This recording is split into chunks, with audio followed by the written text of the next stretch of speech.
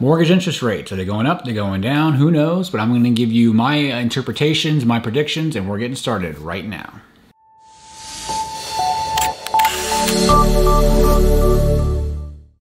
Hey, what's going on? I'm Emmett Dempsey, mortgage broker and owner of Treasure Coast Mortgage here in Port St. Lucie, and welcome to another video.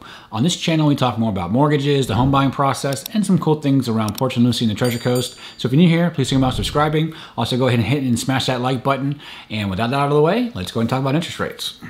Okay, interest rates. First of all, 2020 was an amazing year for interest rates. And first and foremost, I want to thank all my clients, referral partners, service providers, title companies. Everybody made 2020 a very awesome year for Treasure Coast Mortgage, and I hope to help scores of other families as well for 2021. So as far as interest rates, so if you rewind the clock to the beginning of 2020, before COVID, before lockdowns, all those things had a very drastic effect, not just on the unemployment market, but also the mortgage market as well.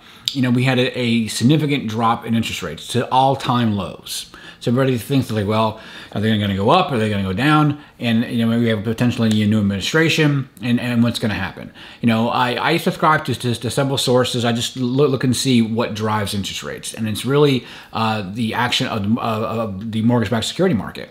And with employment and the anticipation of economic growth, and also for core inflation. So long story short, right now you can get good interest rates, in the low 3s, high 2s, maybe buying it down a little bit into mid low 2s, on a 15-year, and sometimes you can even touch the 1s. That's pretty crazy to me. I mean, when I first started doing loans in 2007, 7% was all the rage. And it's just funny, I tell the story, like if you go back and watch Rocky 2, when Adrian's talking to Rocky, like, hey, I can get a mortgage at 10%, like she's all happy about it. And like it's crazy how far interest rates have driven down. So, okay, sorry about that. My kids just got back from Flying Panda, which is a pretty cool place to bring your kids if you're a parent. I actually did a video about it. If you're going to check it out here, this card right here. Getting back to interest rates. Basically, I think 2021 we're going to see same or slightly lower interest rates. I think that's the consensus that I see from the rate aggregators that I see, Mortgage Bankers Association, MBS Highway, the things that I subscribe to and that I read.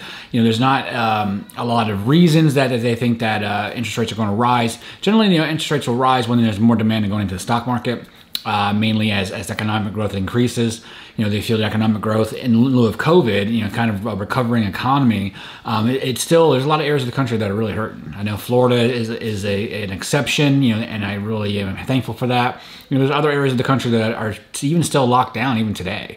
So that recovery, it could be long, so it's going to require a lot of more government stimulus, and as governments are continuing to buy mortgage-backed securities, it's going to keep rates pretty low for the foreseeable future. So if you haven't refinanced already, you definitely haven't missed your window. Definitely give me a call. Let's go ahead and take a look at your options.